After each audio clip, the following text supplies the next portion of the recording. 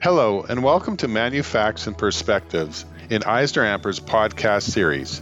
I'm your host, Travis Epp, partner in charge of our manufacturing and distribution group. In our previous podcast, we have identified a number of issues in the manufacturing and distribution industry. Supply chain issues continue to significantly impact manufacturing and distribution companies. Inflation is at record highs. Companies are dealing with a number of challenges related to building inventory and issues related to financing. The Fed has also increased interest rates in recent months, and the expectation is that there will also be additional rate hikes coming in the future. To address some of the questions we have today, we are very pleased to have George Markman, a Senior Vice President of Wells Fargo, joining us on the podcast, so we can get his insight onto a number of issues. To start with, George, welcome. And could you tell us a little bit about your role at Wells Fargo and your responsibilities? Absolutely, Travis. Thanks for having me. I work as a relationship manager here at Wells Fargo in New Jersey, specifically in Iselin, New Jersey. And my role here in the bank is I'm sort of the quarterback of a team that works with about 15 to 20 corporate clients of the bank. And what I do with the client base is I handle all of their lending and credit needs, their treasury management needs, foreign exchange, investment banking discussions, derivatives, and the list arguably goes on from there. But we're kind of the front line for businesses that are headquartered here in New Jersey and anything that may come up in their financial lives, if you will.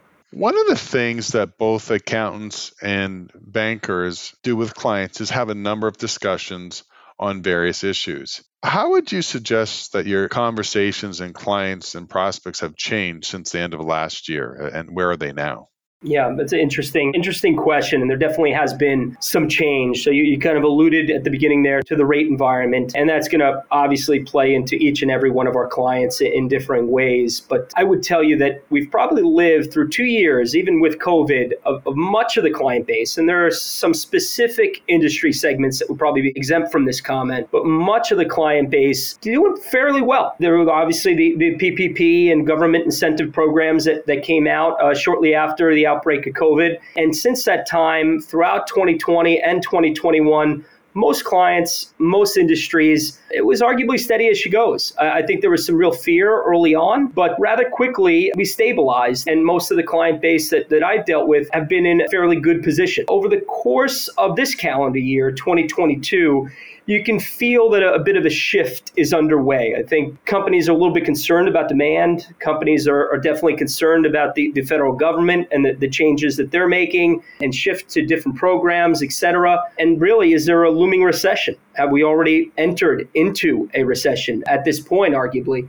And I think through that, the conversations have moved from maybe a check-in phone call and all is well, how are things going on your end, to maybe liquidity discussions, what happens if, as kind of the year goes on, and maybe certain challenges are faced, and what can we do to handle that. But the king now is arguably just having transparency. In my role, making sure I'm reaching out and staying in contact, and arguably the same. It's a two-way street. On the client end, you want them to be reaching out and being transparent with you and kind of letting you know what they're seeing so you can react early. And you have all your tools, if you will, in your tool shed to be able to access in order to help those clients and to be more prepared if and when change may come. George, I'd like to pick up on a couple of comments you made there. One sort of in hindsight and then one on a prospective basis. You made a reference to the Paycheck Protection Program. Now that we're past it, and hopefully we're not needing another one as we go into what looks like another recession, what would be your summary of the Paycheck Protection Program and how it actually worked out? Yeah, it's a great question. It's something we really wrestled with at the beginning of the pandemic, because I don't really think inside of the banking world, many bankers, risk officers really knew how to digest the program. You really didn't know how to look at a company. So you take the average where a company fell on some pretty tough times. They were absolutely in need of a program such as PPP, and they received those funds. And you wanted to continue to be able to look at the business the right way. And there was a lot of conversation that first summer in 2020 as the program was kind of coming out in full force and funds were being deposited into different companies' accounts from the federal government and qualifying for the program and saying, well, this is a one-time thing. How should we handle it? Should we look at the company through two lenses? What if they didn't receive these funds? What would the financial profile look like? And the reality of they did receive those funds. And what do we think now? And I would tell you through 2020, we're kind of figuring that out a little bit as we went. And I think we probably took both of those scenarios into account. I do think since many companies did end up doing okay or better throughout the past 2 years plus of the pandemic, it was making them a bit stronger than they otherwise would have been. And arguably their need for borrowings dropped off in many cases, which is one of the big services that we provide, obviously, as a bank. So I would tell you, looking at PPP historically, I think there was a bit of a high, and there were definitely a number of companies, at least that I cover and that I see on a day-to-day basis, that were obviously far better off than they would have been had they not received the funds. Looking forward now, I think a lot of that has sort of worn off and things are beginning to stabilize. You're starting to see, such businesses come back and start accessing their lines of credit, and the borrowings are getting back to where they were. Now we just got to hope we don't go too far in the other direction and things go awry again here after we made it through, obviously, a very difficult period. We've also addressed the supply chain quite often in the previous podcasts. There are still a number of challenges. One thing that I am hearing more and more about is labor shortages for M&D companies, whether it's in the plant or facilities or in the head office. I think labor shortage is now a key issue in addition to the inflation challenges. That's what I'm seeing from a number of my clients. Again, there's other issues. Any thoughts that you have, what you're seeing from clients now related to supply chain? Yeah, it's definitely been a hot topic, and it's probably right there as the PPP storyline starts to wear off. Supply chain has most definitely come front and center. And many of the companies we have headquartered here in New Jersey have been dealing with supply chain now throughout the pandemic, so for the past 2+ years. And it still doesn't show any signs of easing in any way. In preparing for this call, I'd had some discussions internally with some of our economists here at the bank, not to mention some of our leaders here at the bank. And I will tell you that we do not foresee these supply chain issues being resolved, at least well into 2023. So this is something we're going to continue to live with for the next 12 to 18 months at a minimum. I think may it be the actual raw materials potentially being sourced from overseas, the labor costs that you mentioned, and again, the list goes on from there. A lot of the companies that I work with have definitely seen it. I believe it has changed the way in which they look at their business. They've been forced to adapt, and it's definitely hit their bottom line, to put it plainly, because these costs are being pulled through. May it be the container costs that we've all heard a lot about, like you said, the labor costs that we're hearing more and more about. Actually, I think a little more recently, the container costs have been there and continue to rise and been out there for a good number of months, but the labor costs are playing into it. And again, I don't think this is going away in the foreseeable future, and arguably may be a bit of a new normal now for us to deal with. George, I'd just like to continue on your response with a couple follow-up questions. What you're suggesting from the supply chain, if it does continue on through 2023, is that suggests to me more price increases as we've seen over the last number of months. With that sort of backdrop, what are your thoughts or Wells Fargo thoughts on both inflation as well as interest rates as we look forward to the latter part of the year? Yeah, so you hit the nail right on the head there, because when you have your Fed rate hikes, which we've touched on, and you have your high inflation, both of those elements in a big way are going to act to govern the rate of consumer spending. So what you and I can go out and spend on, it just continues to get thinner and thinner. I will tell you that with respect to inflation, specifically, we can start with the Federal Reserve and the Fed funds rate. We do project 3 more 50 basis point rate hikes over the course of this summer. The next 3 meetings, we're having this discussion in May. So over the course of the summer meetings, 3 more 50 basis point rate hikes, and we probably end the year somewhere in that 3 to 3.25 range on the Fed funds rate. And that's coming from 75 basis points to 1% right now. So that's a healthy margin higher, and that's just our projection right now as a bank. And that probably doesn't peak until also the midpoint of next year, late in the second quarter in 2023. and it'll be somewhere around 3.75 is the bank's expectation. With that being stated, they're clearly looking to battle inflation as much as they possibly can. And you walk a bit of a tightrope, because as you continue to raise this Fed funds rate, and that's the main tool in their arsenal that they're looking to use right now, you're arguably going to go after inflation, but potentially at the cost of a more serious recession. And I think that's their job and something they're going to monitor pretty closely. But our ultimate projection is we don't fall into a deep recession, but we do fall into a general recession. So it'll be a fine line. And as each month goes by this year, I think we've got to kind of take a pause and see how the overall economy is reacting.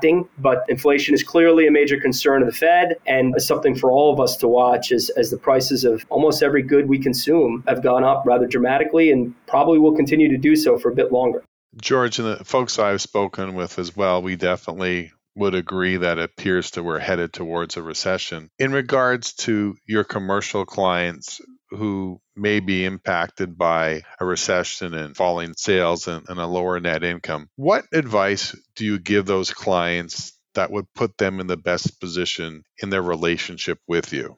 I think I mentioned earlier that transparency is always going to be king. And I think having regular discussion, and again, that's a two-way street from my seat as well as from a CFO's seat, a controller, a VP of finance, even a CEO, to make sure that the transparency is there. But I think beyond transparency, and these conversations have been happening, to your point, especially over the course of the past few months, about planning. You want to make sure, obviously, whenever you go into a down cycle, you're as prepared as you possibly can be. We say oftentimes inside the bank, cash is king. You want to have that liquidity on hand so that when times get tough, you can kind of weather that storm. And I think a good C-suite, one, is going to be transparent. They're going to share those regular conversations with the bank.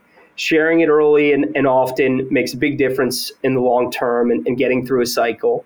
And furthermore, being prepared going into it. You take advantage of the up times when you have them and the highs, and you got to make sure you kind of prepare for those downturns. And I think the best and brightest CFOs out there know that, and they've seen some cycles in the past, and they're probably getting that feeling to the point of this discussion that something's looming, and let's be prepared. And we're obviously there as the bank to support, right? We understand that there are cycles. We too have made it through those cycles.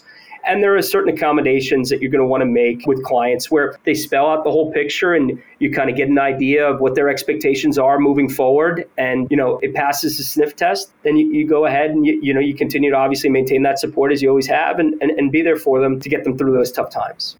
George, one of the things that you alluded to is that lenders don't like surprises. And in the last couple of months, it seems that us as consumers or just the general population have been surprised by certain events. First of all, the oil prices sort of skyrocketing seems to have surprised everybody. And when you look back at it, there's probably some warnings that was a reasonable expectation. Similarly, when you look at the recent shortage of baby formula, if you looked at the events leading up to it, we should have known about that. Do you have any thoughts on what the next surprises may be as far as supply chain issues?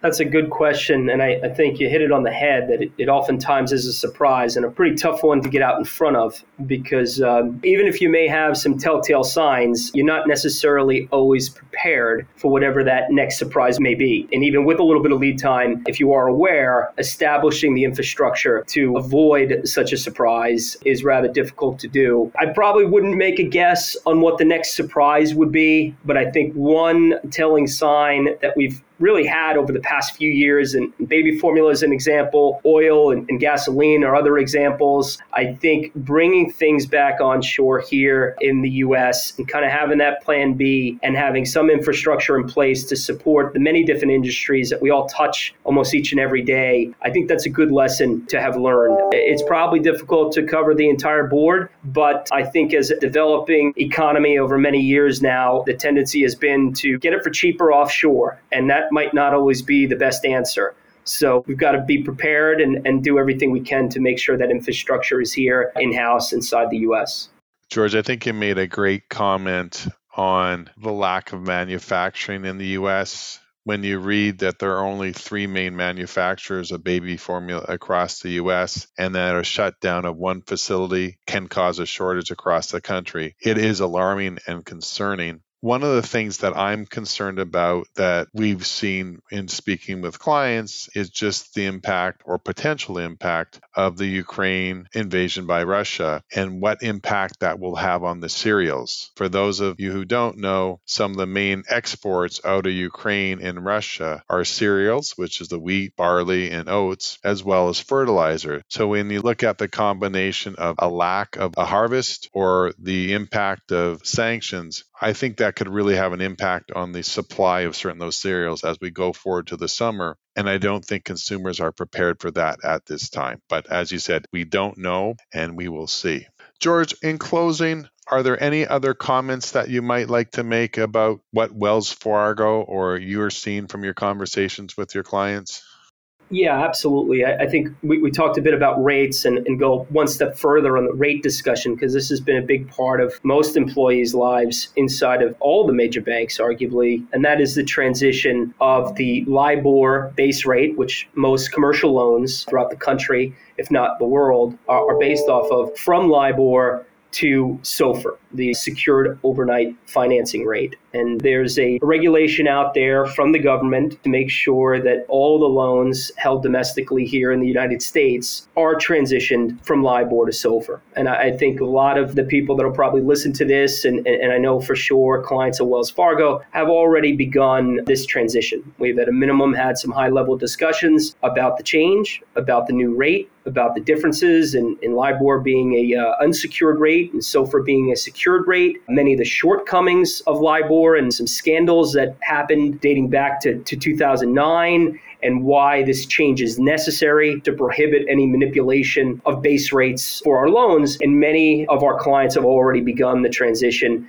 and actually have loans in place now. May it be revolving lines of credit, may it be term loans, even real estate loans and mortgages that are now based off of SOFR. And our goal here at the bank, which is the directive from the government, is to have all that wrapped up by the end of June of next year. So I would definitely make a point to anyone who listens to this that they make it their purpose to learn a bit more and educate themselves around SOFR, speak to their bank, have that discussion, and get an understanding for this change, because it can sound a little bit scary on the surface, but once you actually peel the layers of the onion back, you get a real understanding of why this is better moving forward versus kind of the world we're coming from. George, I want to thank you for your time today, and thank you all for listening to this episode of Manufacts and Perspectives in EisnerAmper's podcast series. Visit EisnerAmper.com for more information on this and a host of other topics, and join us for our next EisnerAmper podcast.